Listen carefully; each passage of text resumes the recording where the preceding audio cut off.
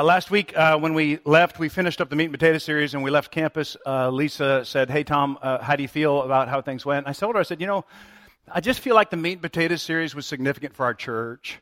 I'm not really sure why. I don't really know what God's up to, but I think it was significant for our church. And I told her, I said, I'm glad to have that one on the books.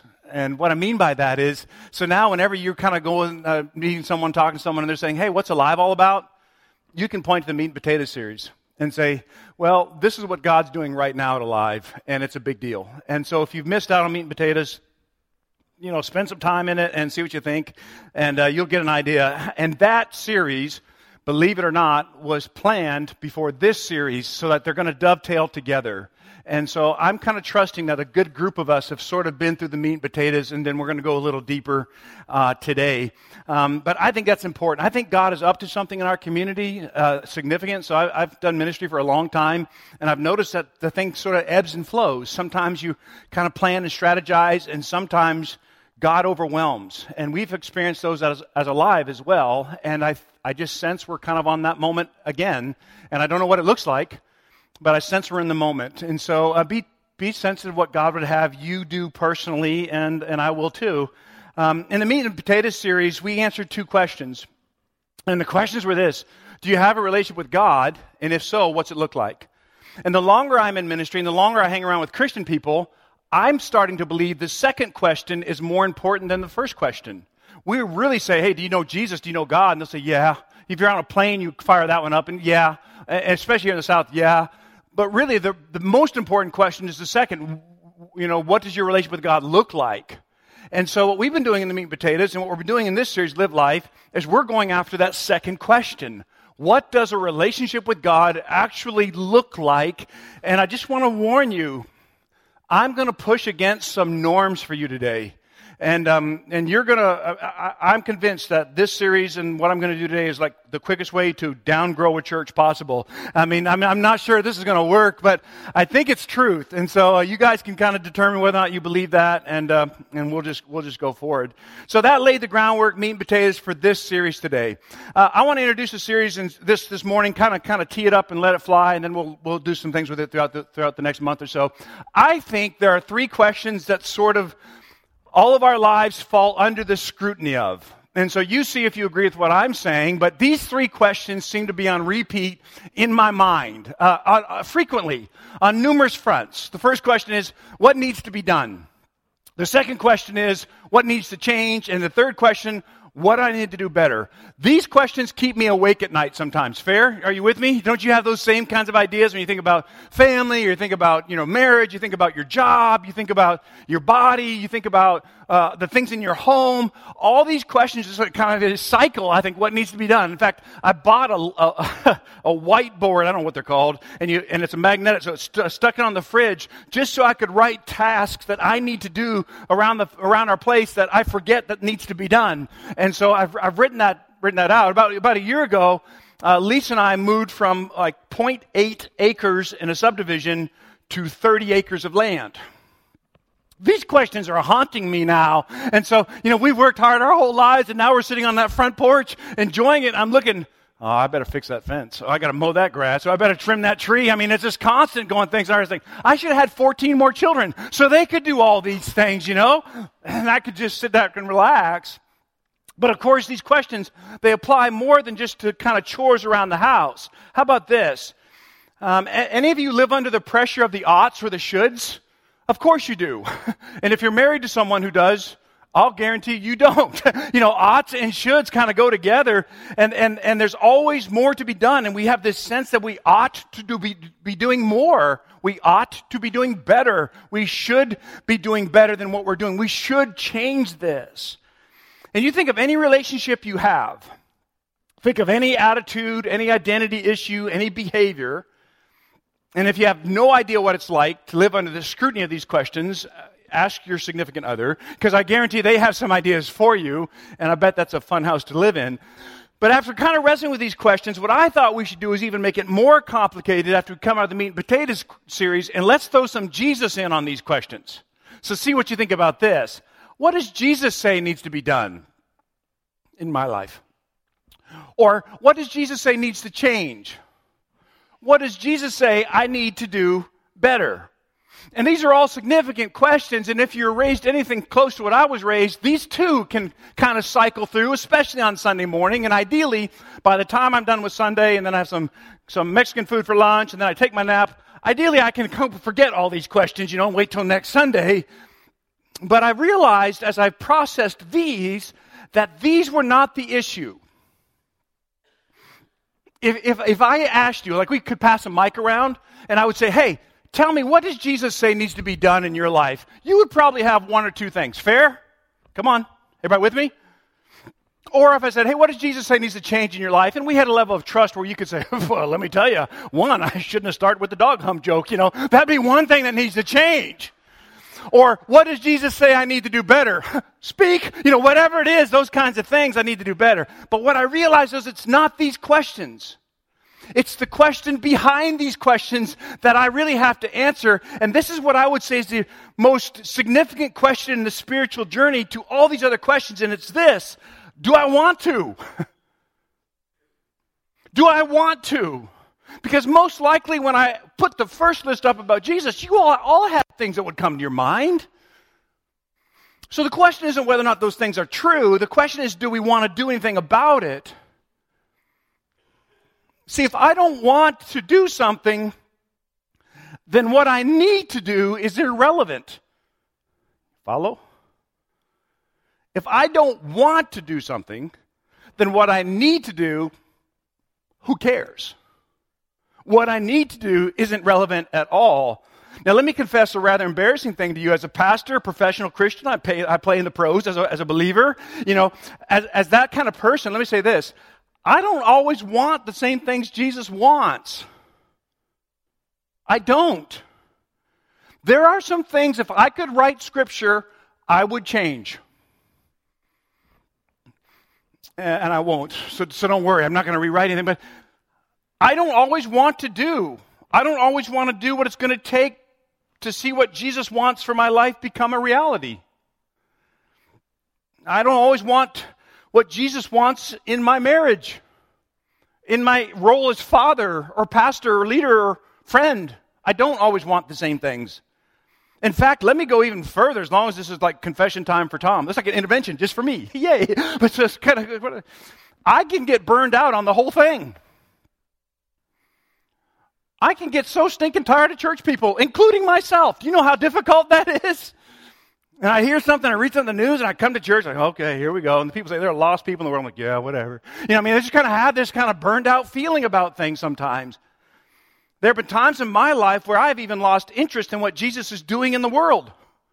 More specifically, in what he's trying to do in me. And all this has led to a self-diagnosis. I have a broken wanter.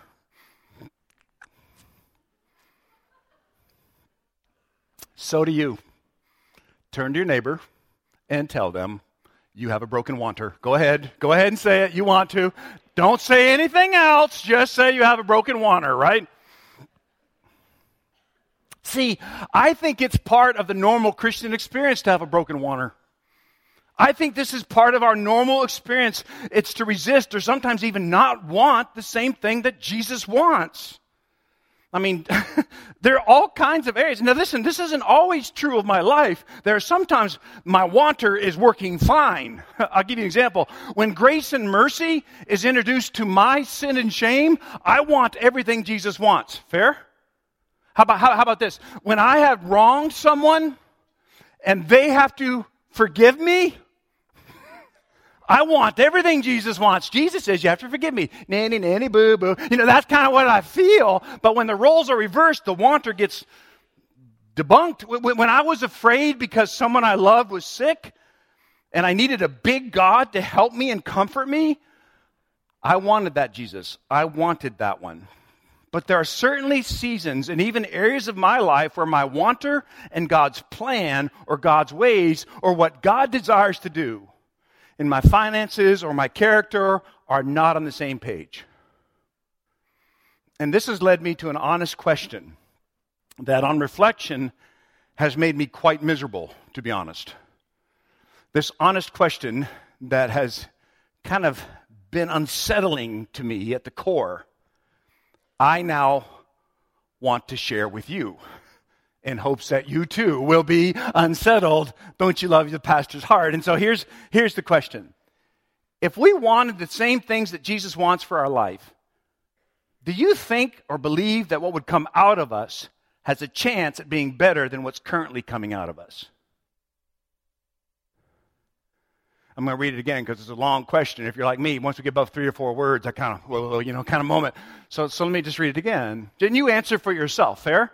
So if you wanted the same things Jesus wants for your life, do you believe that what would come out of you has a chance at being better than what's currently coming out of you?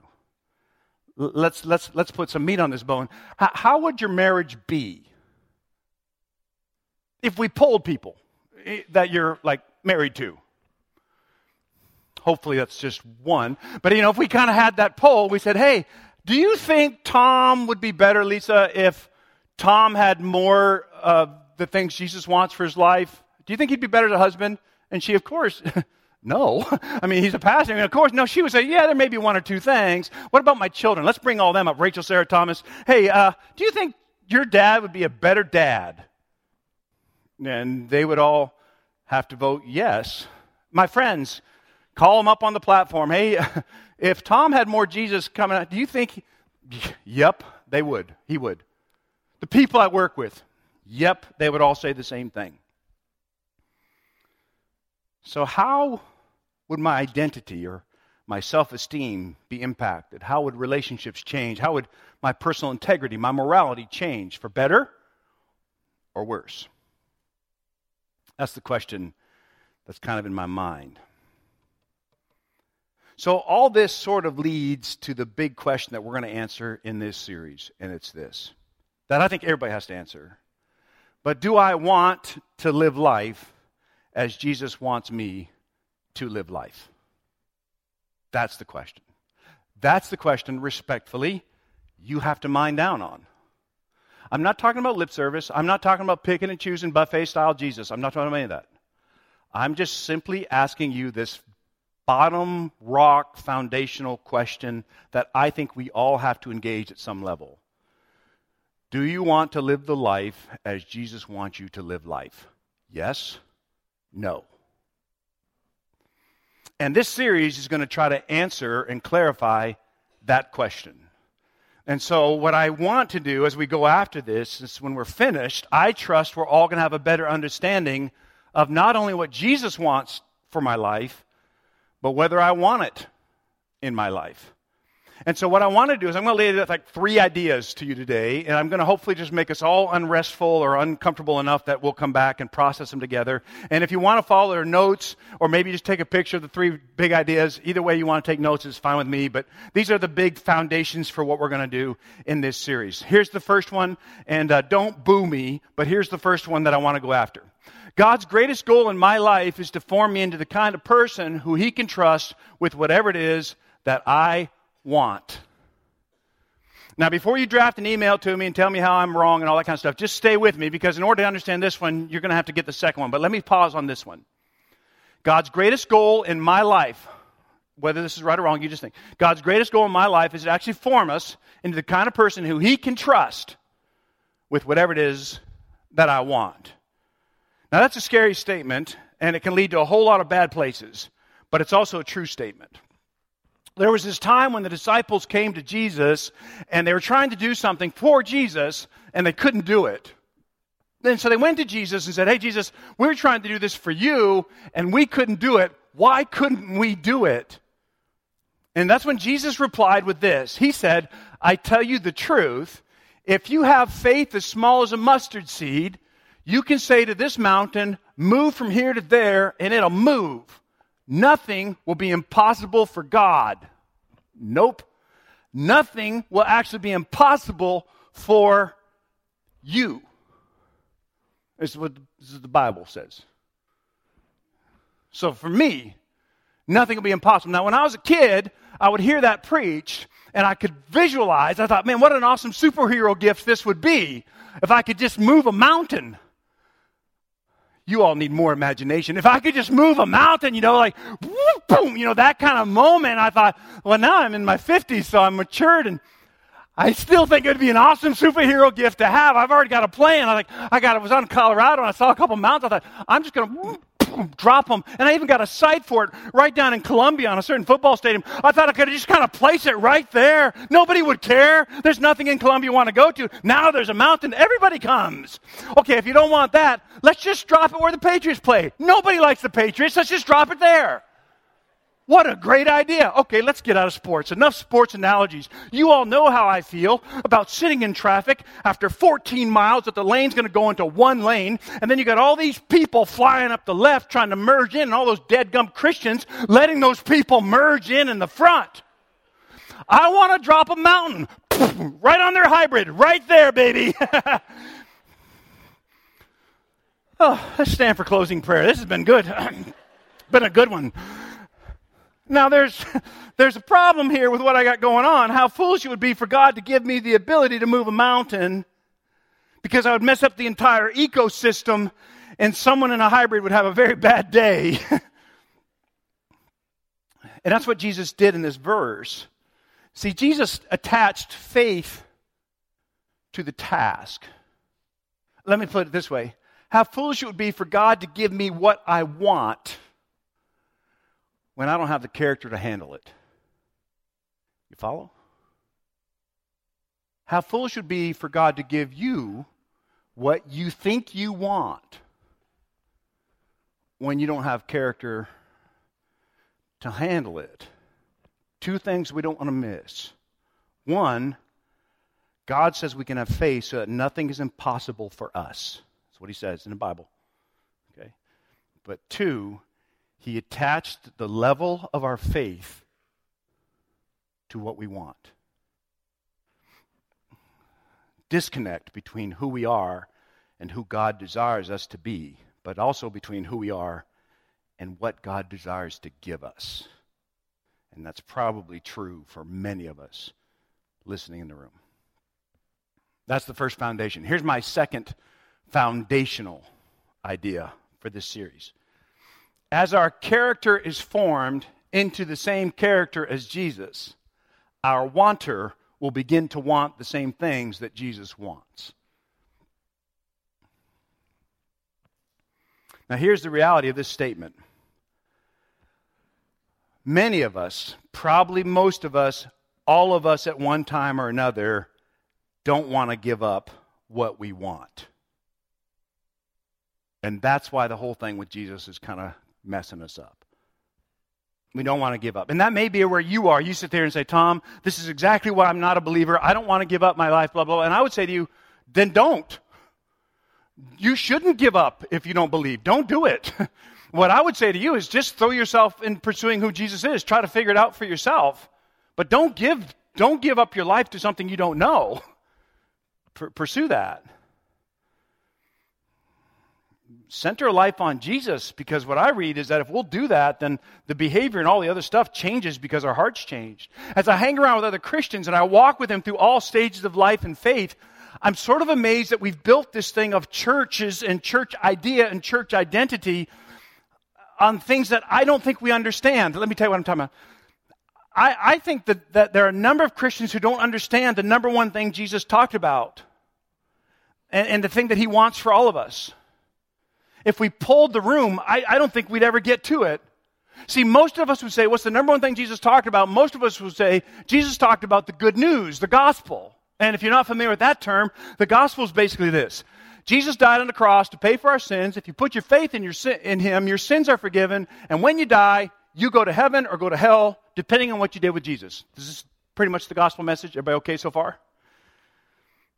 And sometimes we preachers overemphasize this because we have pressure to kind of gain converts or whatever we got to do. And we'll preach these messages, kind of like turn or burn kind of messages because of this. So what we'll literally try to do is scare hell out of you in hopes that you'll actually receive the gospel. For some of us, that's kind of what we do. And I'm not really necessarily saying this isn't true. I think the gospel is in the scripture. I believe that. But it's not the number one thing Jesus talked about. Jesus did bring the gospel. He did bring the message of hope and forgiveness. But do you know what he talked about the most when he was on this planet? Read it for yourself. The most thing that Jesus talked about was this: the kingdom of God's right here, and it's available to anyone who will trust him starting right now. That's what he talked about. And that was huge. If you believe what I'm saying, this is huge. Because what it means is this: he didn't teach a faith that says, make a one-time decision and you're good to go. He taught an introduction to live and participate in the kingdom of God, and it starts right now. What does Jesus want for you? He wants all parts of us. The good and the bad, the pretty and the ugly. Give them to me. The things you're secure in, the things you're afraid of, give them to me and put them in the kingdom of God, and I'll give all those things new meaning. Jesus is in you, and he is with you, and you will be fine because you're in his kingdom right now. See, there's this insecurity that's part of Christians these days that's driving me sort of bonkers because we're misunderstanding this whole concept of what Jesus taught.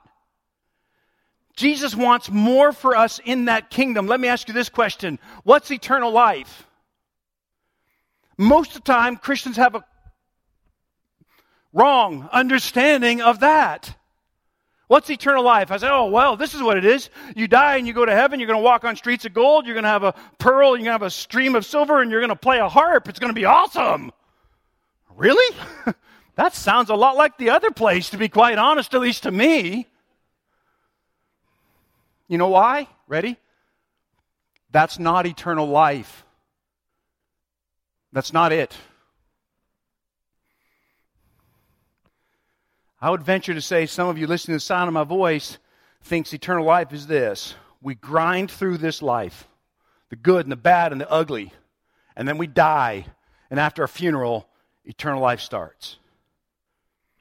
Do you know Jesus hardly ever taught about what happens after a funeral? He did, but he didn't spend a whole lot of time on it. He didn't. You know why? Because for him, eternal life wasn't what happened after the funeral. I know. You think, Tom, you're going to get an email. I'll send it. Jesus was praying for us in the garden. And eternal life is this. I'm sorry, let's go back that slide you just did. You were right. I got confused on mine. Can we go back? Hey. Okay, here's the thing. This is eternal life. You put your faith in Jesus. Your sins will be forgiven. You won't perish or go to hell after you die. You'll live forever. Is that pretty much eternal life, what we all understand?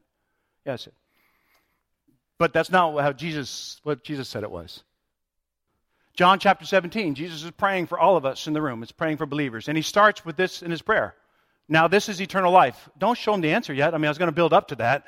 But okay, well, that's fine. No, thank you.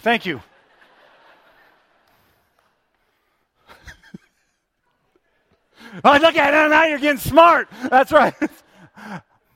That's what he said. He said, this is eternal life, that they may know you. Look at that. Wait a minute, what about the harps? Not in there. Not here. This is eternal life, that they'll know you, the only true God, and Jesus Christ, whom you've sent. That's eternal life.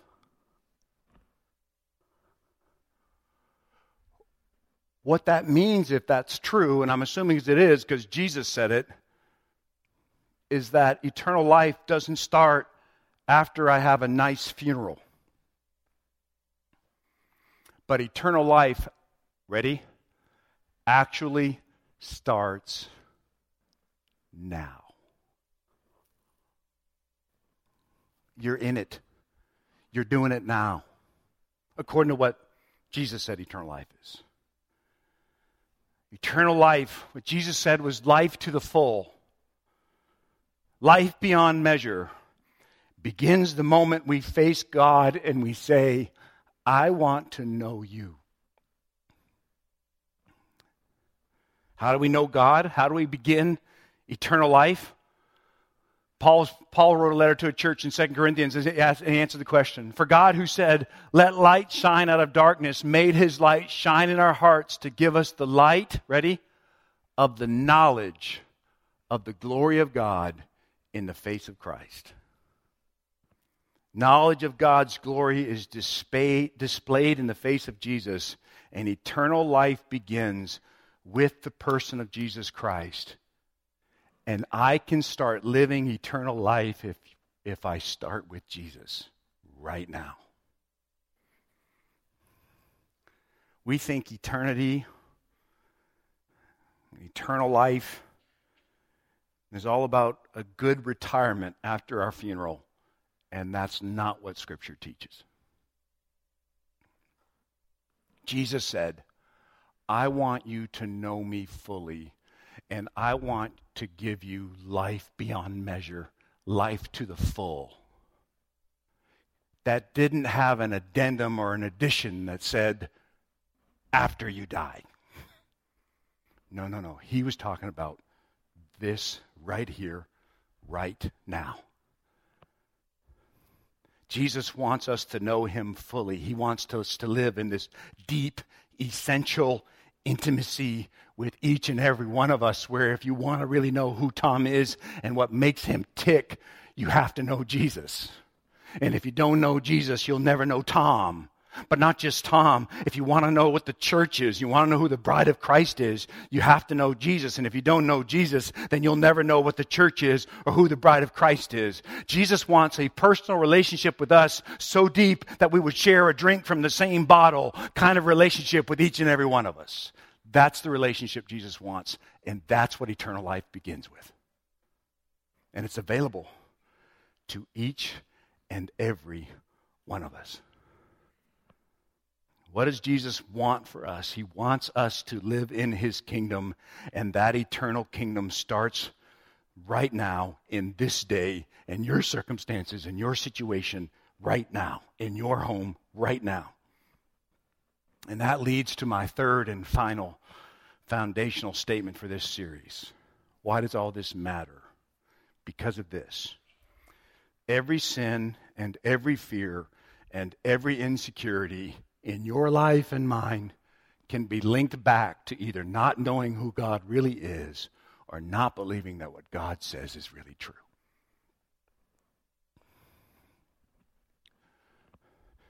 You will never, I probably shouldn't say never, it will always be a challenge to get past those fears and insecurities if you think the big prize is after you die.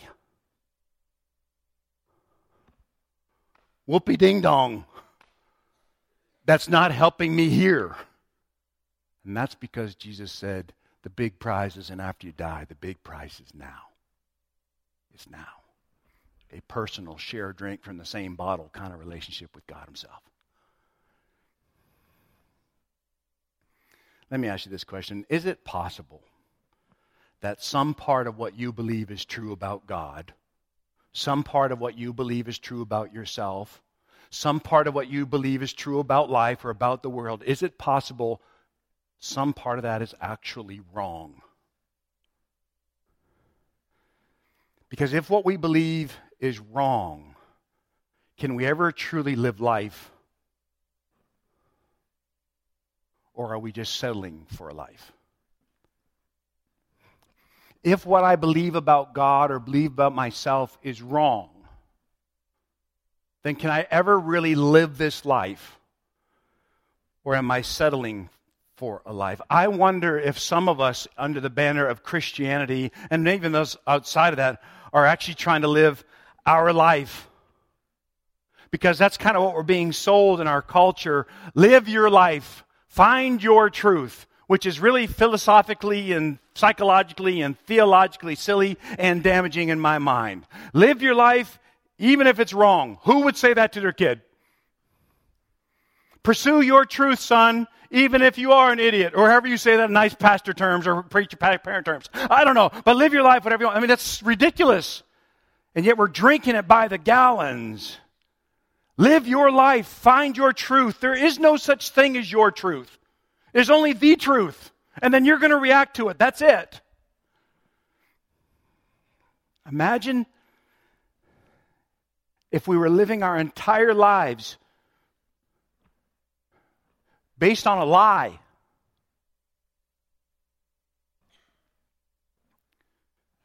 In order to make ourselves feel better. That doesn't sound loving or worthwhile to me. Scripture teaches we can live life as we get to know who Jesus really is. So what if each of us had a vision for our lives that lined up and agreed with what Jesus says is most important? Would that give you a better life? So that's kind of what we're going to try in this series. 3 foundational ideas. God's greatest goal in my life is to form me into the kind of person who He can trust with whatever it is that I want. Nothing is impossible for you, Scripture says. As our character is formed into the same character as the character of Jesus, our wanter will begin to want the same things that Jesus wants. And then every sin, fear, and insecurity in our lives can be linked back to either not knowing who God really is or not believing that what God says is really true. And so here we are as a church. You have made a choice to come here. Some of you have made a choice to actually be vested here, be part of what's happening here. And it's why for the past 2 years we've been issuing this call to raise up missional people, missional leaders who will live missional lives. And we've been trying to beat that drum over and over and over again. People who truly desire to live life in their families, life to the full in their marriages, life to the full their children, life to the full in their dorm room and in their friendships and in their finances, life to the full. People who understand there is no life outside of an understanding of Jesus, because that's what He said eternal life is. That's why as a church we are seeking God and giving Him surrendered permission to change our very character, who we are. And there are folks in my life that I have relationships with, maybe some of you are, and they don't think they need Jesus. They wonder whether Jesus is actually worth building a life around, and respectfully, the reason that's true is because you really don't know Jesus. And so as a church, what we're trying to do is we're trying to be a place where people can bump into Jesus and get to know who He really is. So in a couple of weeks or maybe a month, I have no idea when the timeline is, we're going to open that new building out over there, the new children's wing, and the kids are going to be excited and all that kind of stuff, and they're going to run in, and they're going to see a slide, they're going to see a tunnel. That's all going to be exciting for them. It's going to be wonderful. But you know what we need? We need people in those halls who are choosing to live missionally. What you need your kids to run into is one of you who actually believes that eternal life starts now, and they can be part of the kingdom right now. That's what we need. That's what we need across our community. People in whatever format, whatever platform God has given you to function, where you believe eternal life starts now, and that everybody can have a personal share a drink from the same bottle kind of relationship with Jesus Christ right now, and we're part of His kingdom right now. That's what we need. I was thinking about this. And I was thinking, what's one thing I would wish for this congregation? If I could sit down with you and we could have a dialogue and open, honest conversation and just kind of have this moment of sharing where each other is and all that kind of stuff. What would I want for you? And what would I want for me? And it came back to actually something we pray for our children in our home. And what we would say is this. I would want somewhere along the line to be able to share with you, hey, guess what? You're enough in Christ because you're part of His kingdom right now and you begin a relationship with Him right now. I would want to give that to everybody. Like if we could take 2 pills. You are enough in Christ. How you look, what you do, the pressure, the I shoulds, the I oughts. You're enough in Jesus Christ. But then I realized that's above my pay grade and I can't give that to you. And you can't give that to me. Church can't do it. That's a God thing. But as a church, we can provide a safe place where people are allowed to work through their stuff and to learn that they are enough in Christ. And can you imagine a room full of people who walk out into that community, into those places God has planted us, with that kind of comfort and that kind of confidence? My eternal life starts now. I'm part of God's kingdom right here, right now. And what that means is every decision I make, everything I want, how I choose to invest my life is part of God's kingdom. I want us to live life. And together, we're going to figure out what that means. Deal? Jesus, thank you so much for these good people. Thank you for the high honor of talking to them and this morning, sharing with them what's in my heart. It's building.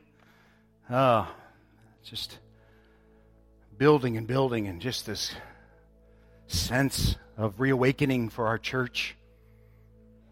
This desire to see us step beyond punching a ticket for after we die when everything's going to be fine. The desire to live a life where you're part of every decision, every breath, not just something we do on Sunday. You're part of what we represent to people we lead, people we live with, people we work with.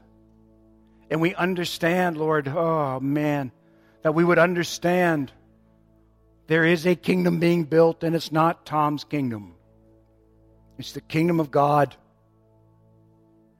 It's the kingdom of God. And we turn our eyes toward you and engage in this eternal life, no longer afraid, no longer filled with fear about what might happen, because we're part of God's kingdom that is forcefully advancing. Eternal life starts now. Thank you for inviting us to that table. In your name, amen.